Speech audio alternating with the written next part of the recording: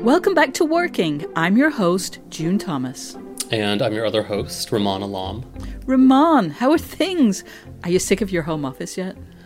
You know, I'm somebody who's been working out of a home office for a while, and so I'm not terribly sick of it, but I think that we are reaching this moment where most of our colleagues, it's been 4 or 5 weeks now away from the comfort of a workplace, and I happen to be reading a novel about an office. I'm reading Joshua Ferris's novel, And Then We Came to the End, is what it's called. It's a 2007 book about the staff at an advertising agency in Chicago awaiting their layoffs, and it's a really penetrating and kind of surreal look about what it is like to be in an office, and it's reminding me of my own experiences when I worked in an office and that what office culture is like. Are you missing that right now, June? You know, it's funny because I'm one of those people who, as a very much of an introvert, I am not really missing like having to steel myself.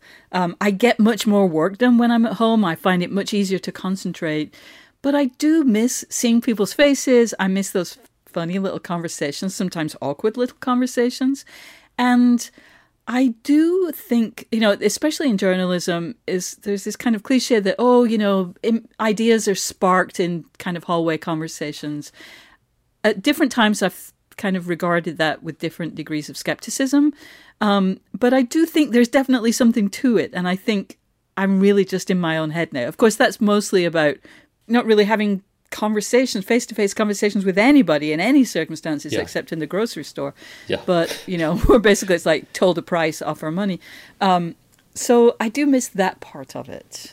I think that there are all these little rituals of office life, like getting your coffee from a certain place or taking a certain elevator or saying hello to the security guard who's on that same shift. And all of those things contribute to the rhythm of a day. And I think it can be hard to replicate some of that when you're working at home. And I actually ran into another parent from my kid's school last week, and I told her this, that we had some success the first couple weeks of homeschooling by taking my kids out for a stroll before we started in the morning. So it was almost like we were replicating our subway ride to school. Ah, yes. Because I think you just sort of, your body acclimates to certain things, even if it's the terrible coffee dispenser coffee from the office kitchen. And some of those things can become a part of the work that you do. Absolutely. Well, speaking of work, today you spoke with someone who's a writer, a director, a producer, Demain Davis. Can you tell us a little bit about her? Demain Davis's name came to my attention when I was watching the Netflix series Self-Made, which is a 4-episode biopic of Madam C.J. Walker. And I hadn't known Demain's name prior to that, but I was so curious about what it was like to work on a project like that. Yeah. This show, Working, is about people engaged in creative labor, and so I was naturally drawn to talking to someone who is a director because it's like, what could be more creative? But I was also really interested in talking to somebody who is a working director, who is not sort of a fancy Paul Thomas Anderson kind of auteur living in their own universe, but someone who is clocking in and directing episodes of television and doing what you have to do to survive in a very cutthroat business. And I think Demain was the absolutely perfect person to talk to because she's got an incredible resume, she's got an incredible work ethic, and I felt like our conversation had so many takeaways for not how to succeed in Hollywood, but really just sort of how to succeed in life. It was a really fascinating conversation. I really loved talking to her. I'm really excited to learn more about Demain Davis and her work, so let's take a listen.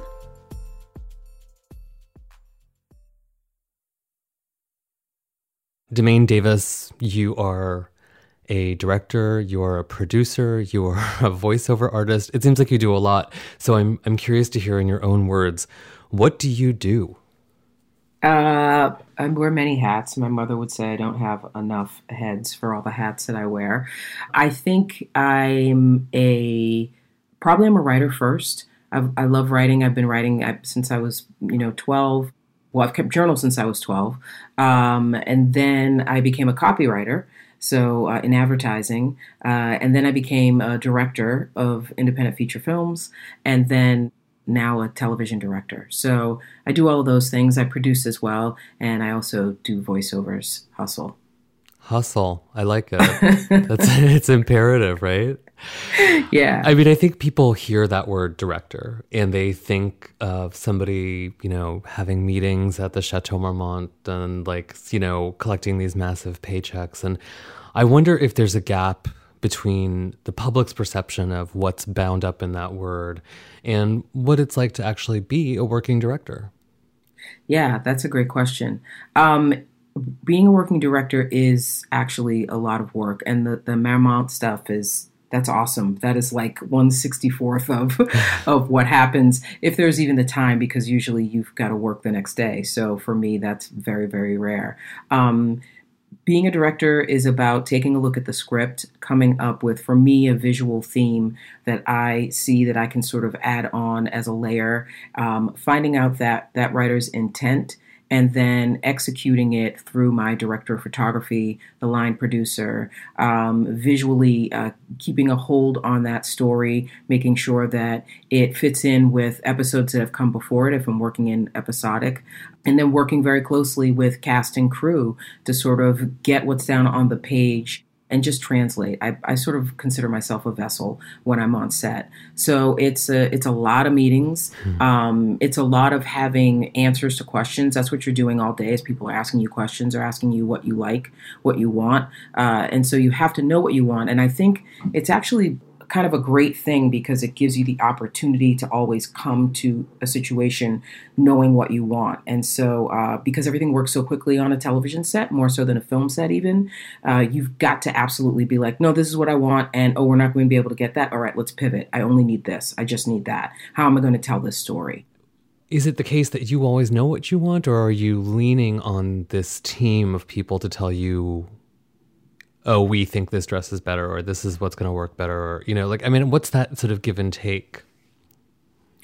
For me, the best idea wins.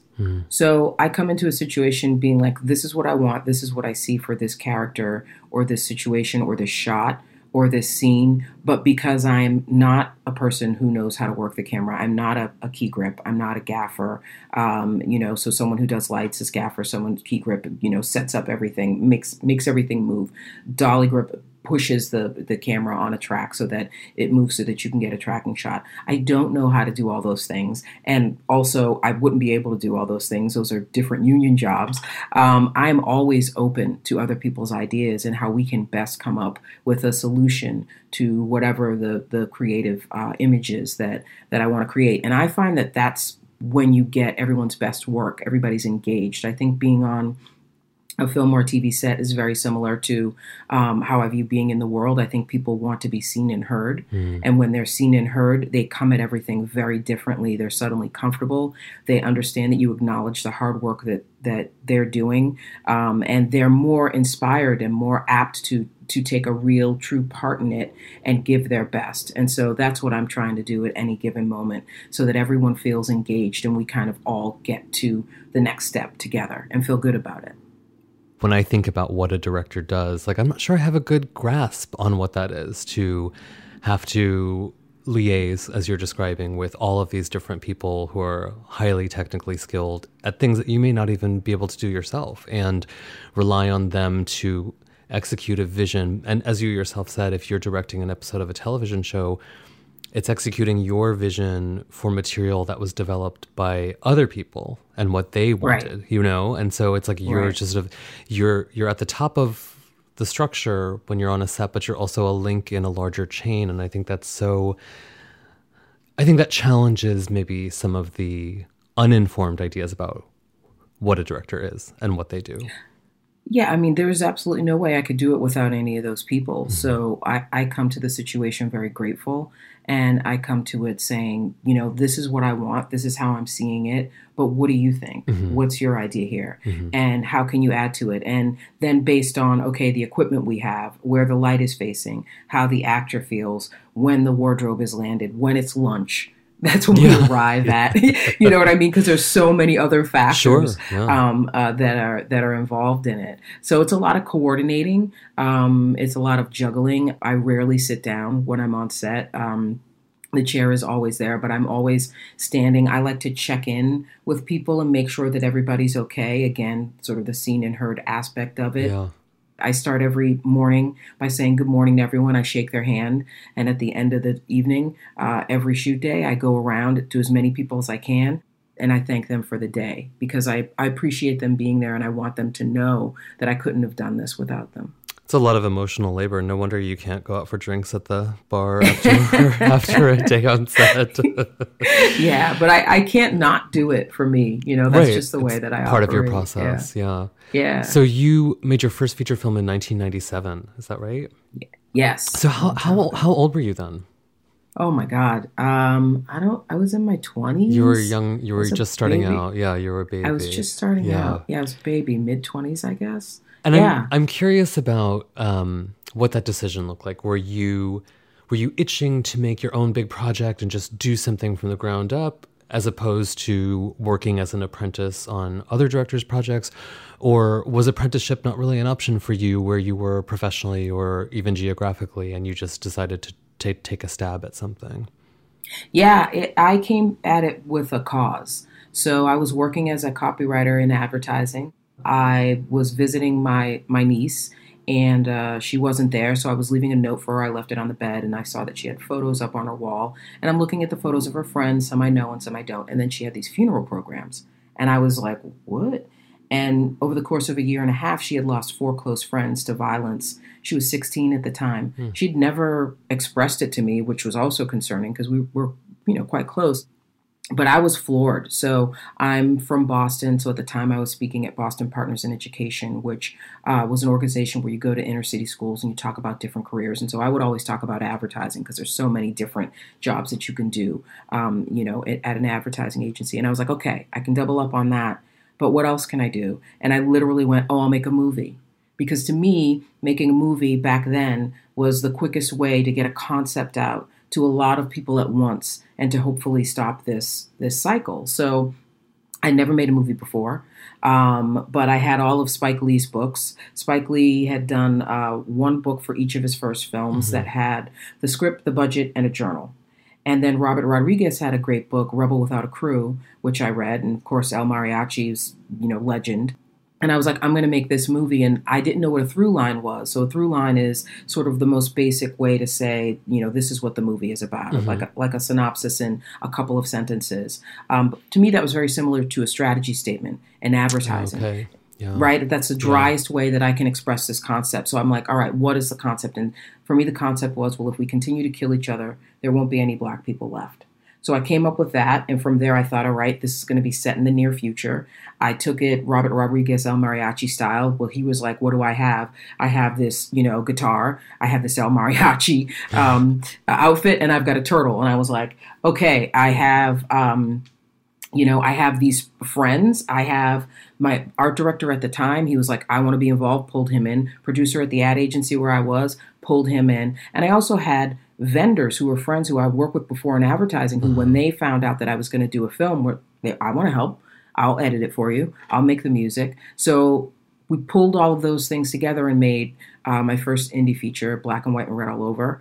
And it got into the Sundance Film Festival in dramatic competition. I mean, so that is yeah. Okay. There's so many things I have to ask you right now. You are saying it had never occurred to you to make a film before, but you had these. Clearly you were a fan of Spike Lee. You were a fan of Robert Rodriguez. You had their texts, so. Were you in a special movie person? Was there this sort of passion for you as just a movie goer, or? Yeah, for sure. I love films. I found that I was always that person who, while in the theater or watching television, I could predict what the next thing was that was going to happen. And now the dog's going to jump into the car. And the dog jumped into the car. I would often, and still, I'll watch a movie and I'll say what the person is going to say before they say it. So, and then I just, I love images. I love, E.T. was big for me when I was little. Of course, Julie Dash, massive, Daughters of the Dust, sure, yeah. Car Wash.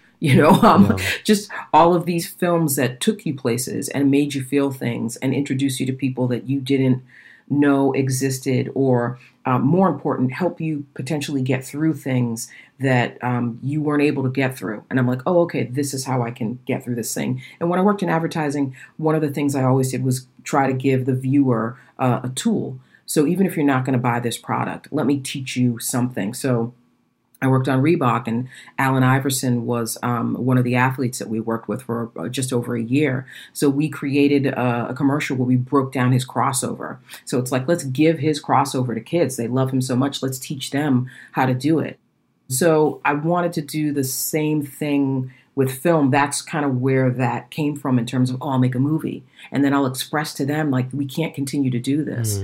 But I was a massive fan of films, and I watched way too much. Television was my babysitter. So, well, I think it served you well in the long run, it sounds like. But I think it's interesting that you were drawn to the idea of a message, almost like in advertising, like when you had an assignment at an agency, that like without the client, there's no assignment. Without the thing that needs to be sold or told or communicated, there's no imperative to make anything. And it sounds like that was the driving force from your first film. And your second film, which is available on Amazon right now, and I watched before our conversation, I felt thank you. I felt that there was similarly an idea that you had a thing that you wanted to say as an artist, but also just as a human being, that there's a message or a moral or a tale inside, and film was the vessel for that. But what you've just described, okay, is not a normal trajectory, right? To be a young person in an entry-level gig in advertising, you were living in Boston. Were you working as a copywriter in this agency? And then to like cobble together a crew, make a film with some real technical polish, or enough technical polish that it would go to the Sundance Institute. So that's really an impressive trajectory. What was it like to have that institutional relationship with Sundance after making one movie? It was pretty powerful. I mean, I don't think that I thought that would happen, but going to Sundance was phenomenal. Actually, I'd entered Toronto first because sort of in the timeline of festivals, that's what you do, Toronto first. And I was working late at the agency. And the agency where I was at the time had given us a month off to make the film, which was also really incredible and generous. And I picked up the phone, and it was Toronto calling. And she said, I have to tell you, you didn't get in. Black and White and Word All Over did not get into the festival. And I went, oh, okay. She was like, but it was a very difficult film for us to let go of, and we really loved it and appreciated it. And so she was like, we held on to it for a long time, but then we let it go. And I said, okay. Well, thank you so much for calling me and letting me know how it affected you, just like trying not to, get emotional. And she said, have you submitted it to Sundance? And I said, not yet. The deadline isn't until July. So I was just waiting. She was like, don't wait. This is a film that they'll remember. Send it to them now. And I did. And the other thing that I didn't realize is a lot of the festival programs talk to each other as well. And so entered it, and then it got in, and then it became, all right, now how are we going to get to Sundance? And we turned that into, let's rent a Winnebago, let's get most of the crew, let's drive across country, let's stop at places that are important to us in the film and also important to us as Black people. We filmed the whole thing, and that begat us getting on 48 Hours back then. But getting to Sundance was validation in a way that I hadn't anticipated. A couple of things that stick with me the most, though, are I went to a party when it was at New Directors, New Films at MoMA in New York, and a woman came over to me and she said, I just want you to know that I saw your film at Sundance. And I said, oh, thank you so much. I appreciate it. And she began to tear up, and she said, it's still with me. And I said, oh, my goodness, thank you. And she was like, I'll never forget it. And then even more important for me, when it showed at the Institute of Contemporary Art here in Boston, a young kid came over to me, and he said, "Yeah, I just want you to know, like, that was me. Like, I used to do that, but I'm not going to do it anymore."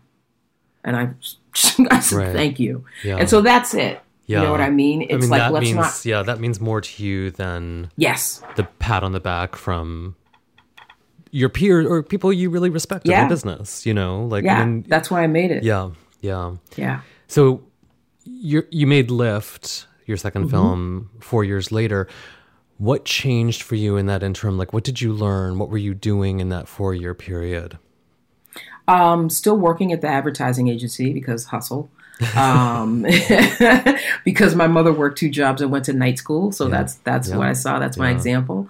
And also we had gone to the Sundance Labs, which I don't think people realize that the Sundance organization has all of these different labs, not just for screenwriters and directors, but for composers and for playwrights and for producers. And so it behooves you to find out what those deadlines are and enter your piece anytime and do it frequently because they get to know you and they're looking for different and varied voices. So I went to the labs, through the labs, which is basically like space camp for filmmakers, met all of these incredible artists and people. The labs allowed you to, what you do is you pick 4 to 5 scenes from your film.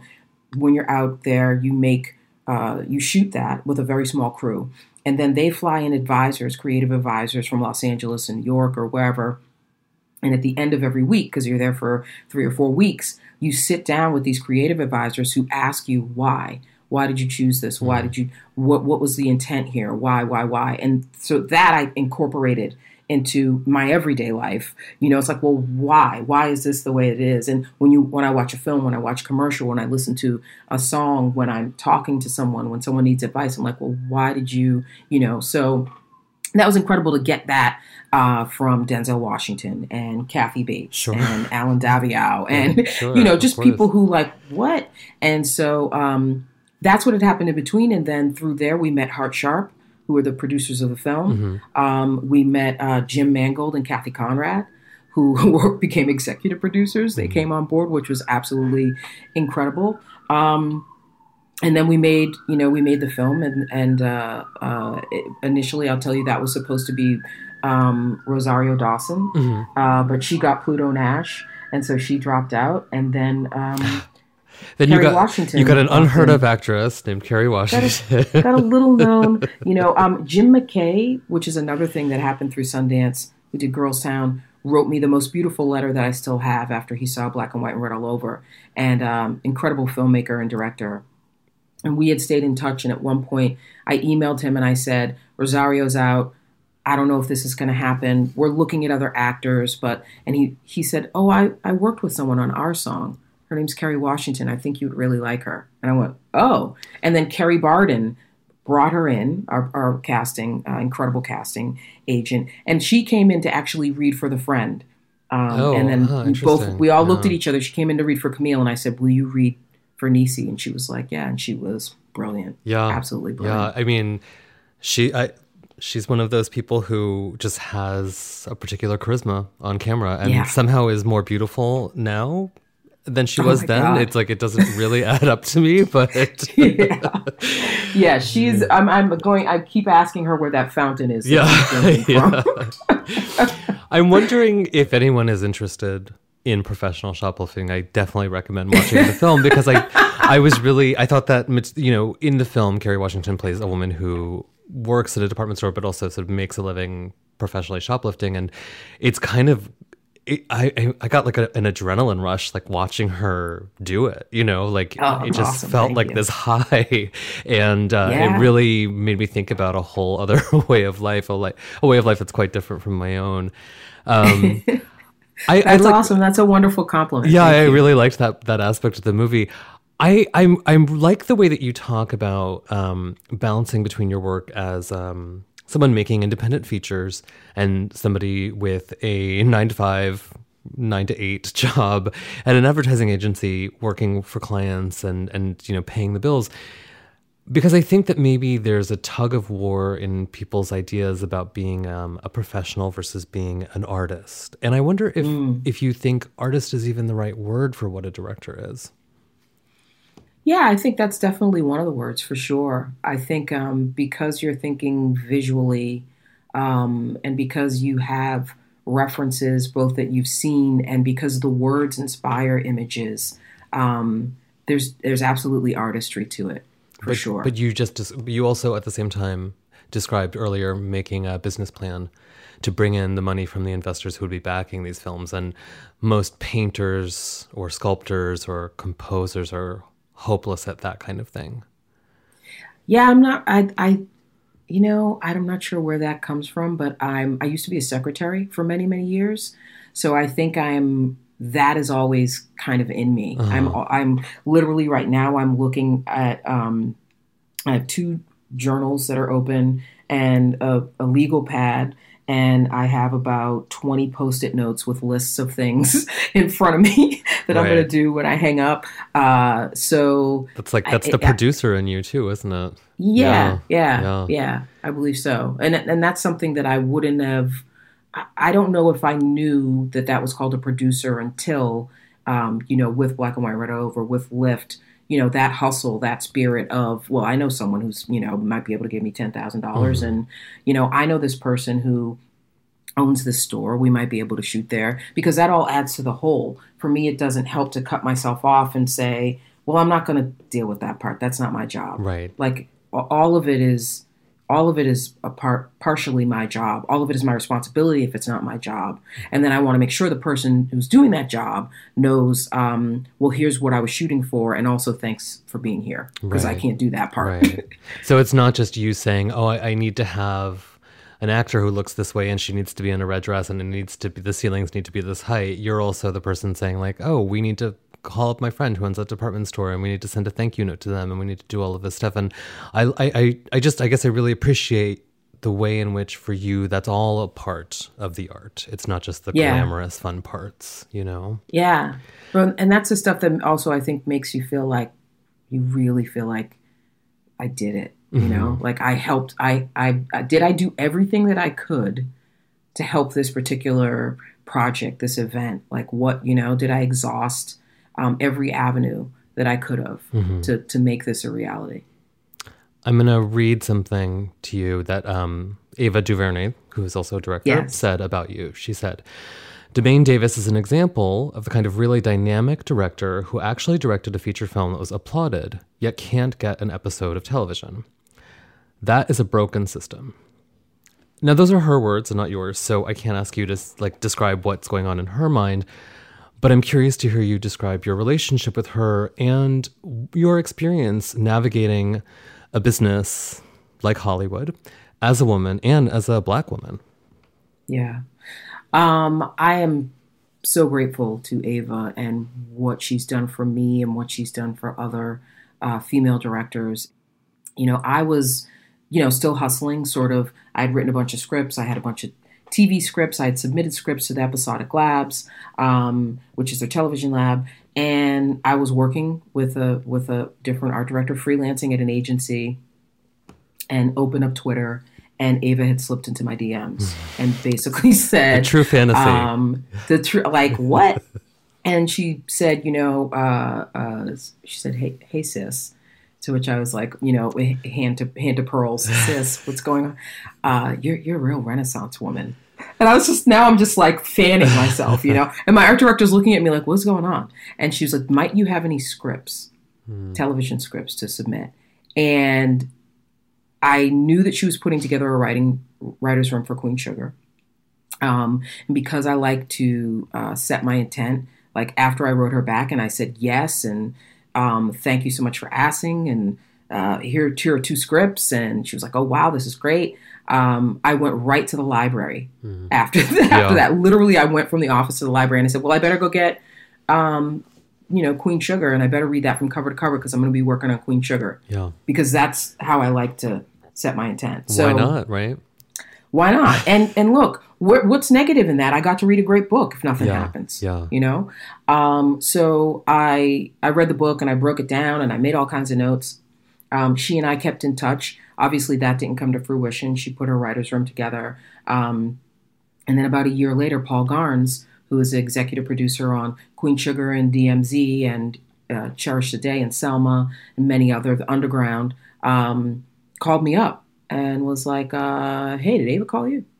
And I'm like, what? No, this is Paul Garnes. This is his MO. He's like very phenomenal line producer, just very understated, very like, did you call me? I'm like, no, like I wanted to say, I don't even know who you are, sir. I don't, what's that? No, she didn't. Yeah. Okay. Well, she wants you to direct episode 206 on Queen Sugar. So you'll fly down and you'll, this is how it goes. And like very quick 2-minute call, and I was just like, oh my God. Wow.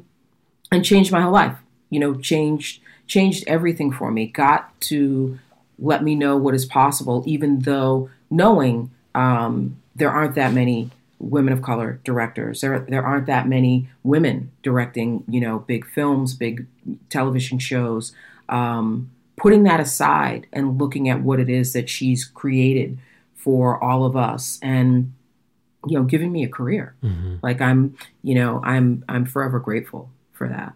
This is not a secret. People have talked about this a lot, and I think that it's just really lovely to hear, because it says to me that Ava DuVernay is conscious of her particular privilege of being the one let in the door. Yes. And then she turned around and sort of held the door for so many other people. And yes, that's a very particular impulse that is not, you cannot expect that of people. No.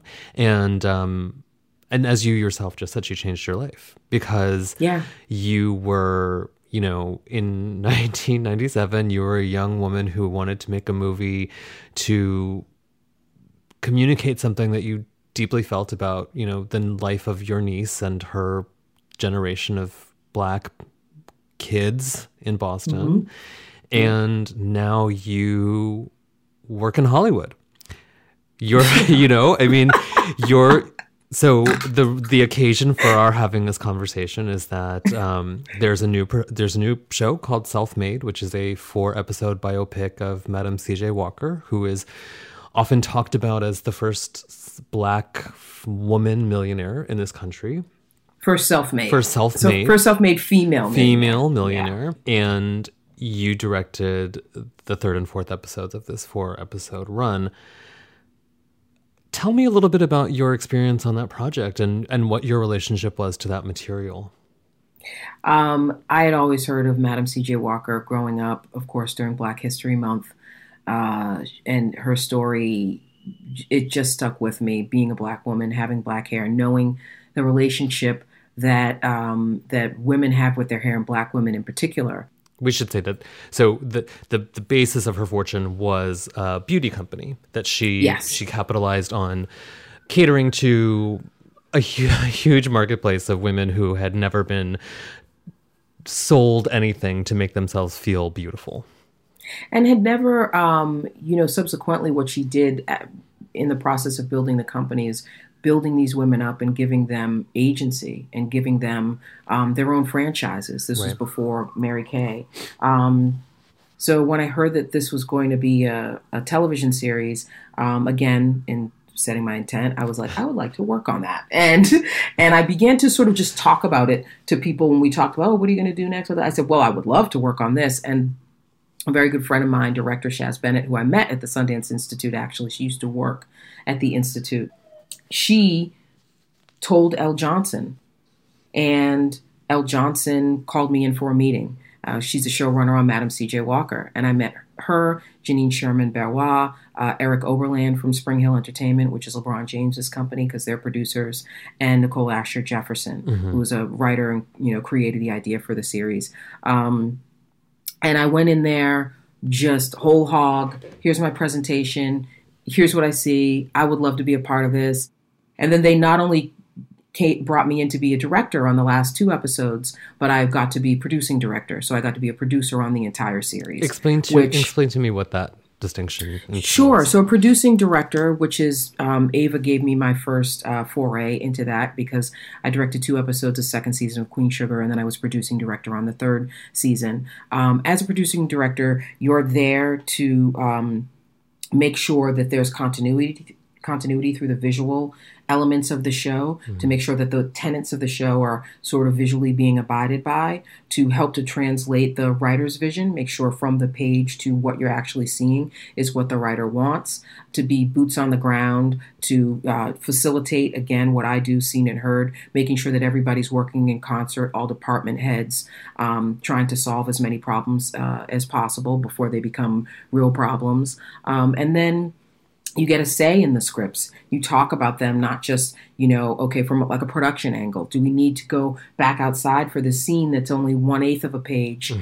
Because if we do that, that means we have to dress all this stuff because it's a period piece. Can this happen in the foyer versus outside? Can we, how can we tighten this up? How can we make this happen? And then also getting comments on the actual cuts, which is great. So it's sort of all the things that I love to do in terms of editing, giving input, being a sounding board, and then being there for the actors, making sure that the actors are okay, making sure the departments heads have what they need, making sure the crew has, what they need, so that we can make our days and all feel good about it and move on to the next day and to whatever we're going to film next. Again, I'm just so struck by the distinction between what you're describing, which is being a team player, being a part of a collective, and really trying to all together make the best product you can, which is so distinct from my idea, or this sort of cartoonish idea of a director sitting in a folding chair barking through a megaphone. It's very different. It's really a different reality. Let me ask you a really big philosophical question, which is, did you expect in 1997 or even younger to have a resume that looks the way yours does now? Did you expect to have this kind of career that you now find yourself in? I have always expected that I would build my goal is to build an empire, not an evil empire. And so that's a crucial that has always distinction. been, it's very very important. No stormtroopers. So that has always kind of been in the back of my mind, and knowing that, I'm going to do television shows, I'm going to do film, I want to have a publishing arm of my company. And so I spent a lot of time when I was young, and even now still, making a distinction on the things that I want. But to be where I am now so fast with these types of people, to have Ava DuVernay in my phone that I can text with, who calls me sis, and to have those kinds of relationships. When I met Cicely Tyson, I went and I put my hands out, and she put her hands in mine, and I said, Miss Tyson, it is my honor. I said, my name is Demain. I'm your director. It is my honor to have this opportunity to work with you, and I am so excited. And she said, well, we'll see how you feel at the end of the episode. And I was like, oh yeah! So then there's that element. There's the fact that all of these people are real. They're dope. They're artists. They're creative, and they're there to play. And, I've been so fortunate to get to work with great people who are real people, who aren't pretentious and overbearing. And, it's a gift. So no, no, I didn't expect all that. My final question for you is, what's the best professional advice you've ever been given? Oh, man. Or what advice do you like to give to? Because I'm sure now you probably now you're in the position of slipping into a young director's DMs and saying, "Hey, I saw this short thing that you did. I liked that. I thought this was groovy." What would you tell the filmmakers who are coming up after you? I would say two things. I would say worrying is preparing for something you don't want. Oh, and that's good. I would say, that really helps me, especially now. Yeah. And I would also say my very, very close friend, Risa Mickenberg, who's a screenwriter. She did the film Egg, and also an author and a singer and everything. She said to me, when I was going through a particular tough time, she said, well, just approach it with joy. Mm-hmm. If you approach it with joy, then you'll never regret it. So whatever I'm doing, no matter how tedious, no matter how intense, I try to find some joy in it. And then I just try to magnify that as much as possible. That is really good advice. And now I'm going to let you get back to work. Thank you so much.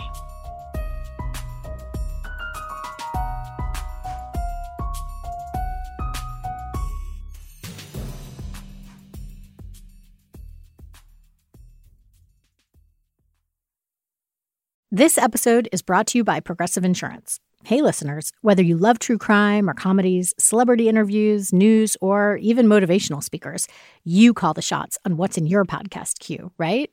And guess what? Now you can call the shots on your auto insurance, too.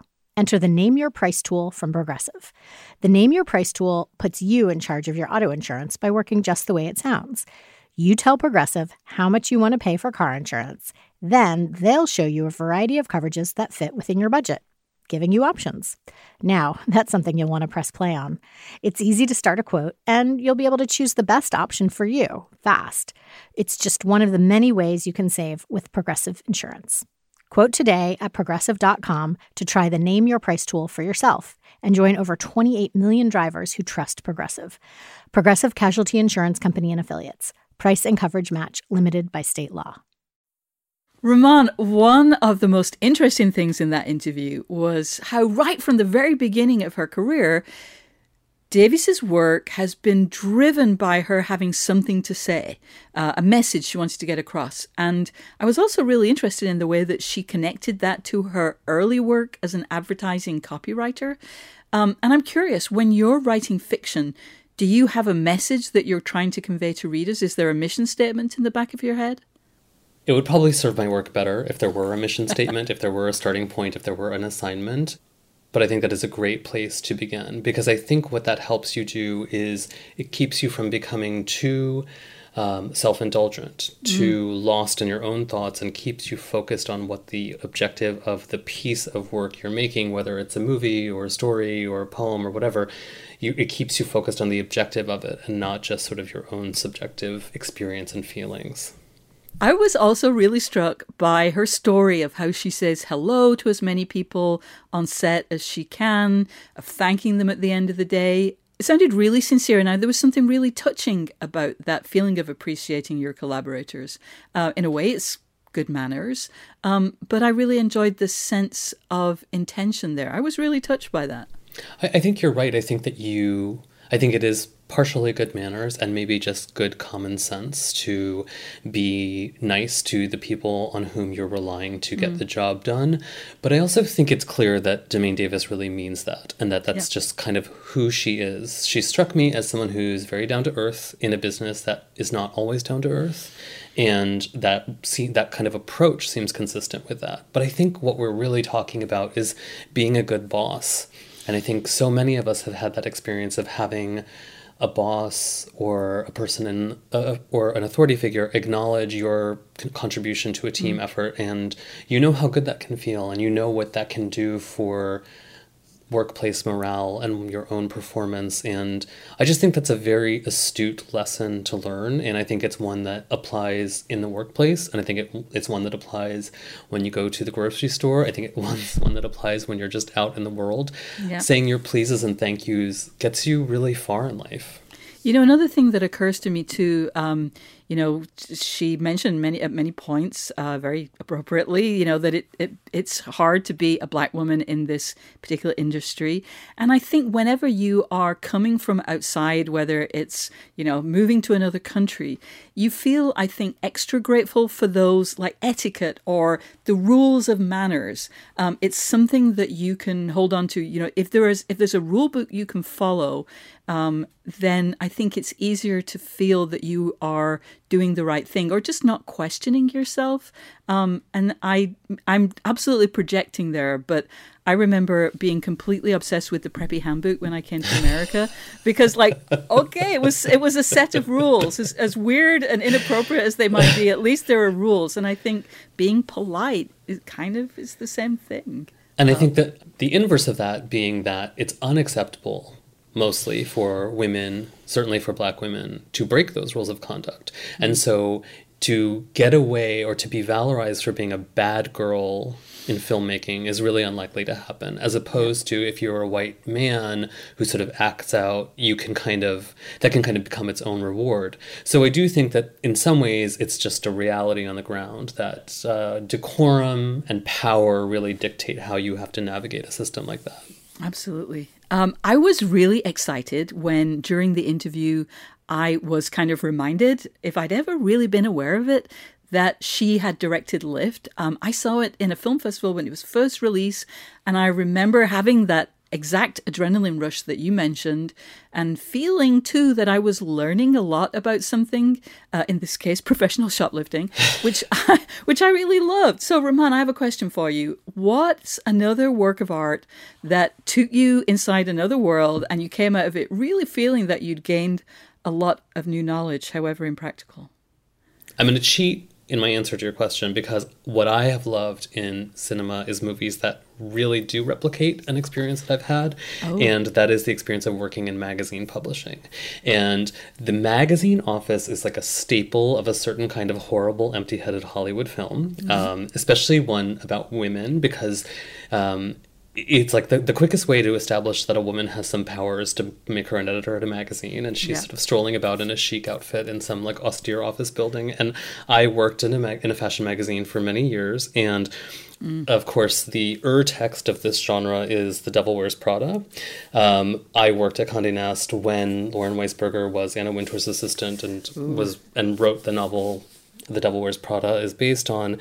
And there's a lot those movies get wrong. Obviously, they're exaggerated for sort of cartoonish fun effect, but there's so much that they also get right, and it's really satisfying to watch a movie nail something with anthropological accuracy. Absolutely. We must one day talk about The Bold Type, which is the yes. TV version of that story. My version of this is something slightly different. I get a kick out of spy movies, and I promise that I have never been a spy. Pinky swear. And also heist movies, which I could never do because I'm hopelessly impractical. But I feel like, and of course this is very self-consciously, that's the exact point of them, is to make you feel like you're getting inside something, that they're spilling insider secrets. They're almost designed to be like instructional videos. But I'm always convinced by it. I feel like if I ever need to go underground, the Americans taught me all I ever need to do. I'm going to be super successful. You could pull it off. It's like a how-to for you. Totally. Well, June, I don't want you to go underground. I don't want you to change your identity. I want you to stay right here with us at Working, because, as you know, one of the things we're planning on doing with this show is to help our audience solve their creative problems. So, listeners, if you have any questions about working, about creative work, about writing a novel, about writing an email, about thinking through a problem, please send them our way to working@slate.com. If and when we can, we're going to put those questions to our expert guests.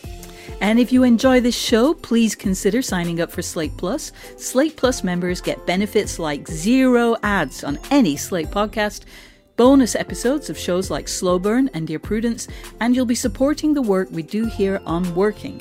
It's only $35 for the first year, and you can get a free 2-week trial right now at slate.com/workingplus. So many thanks to Demain Davis for being our guest this week. Enormous thanks to our great new producer, Cameron Drews. We'll be back next week for a conversation between Isaac Butler and writer Megan Abbott.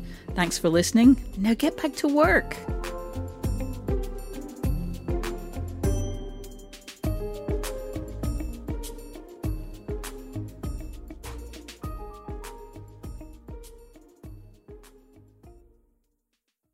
This is the story of the one. As head of maintenance at a concert hall, he knows the show must always go on. That's why he works behind the scenes, ensuring every light is working, the HVAC is humming, and his facility shines. With Grainger's supplies and solutions for every challenge he faces, plus 24/7 customer support, his venue never misses a beat. Call quickgrainger.com or just stop by. Grainger, for the ones who get it done.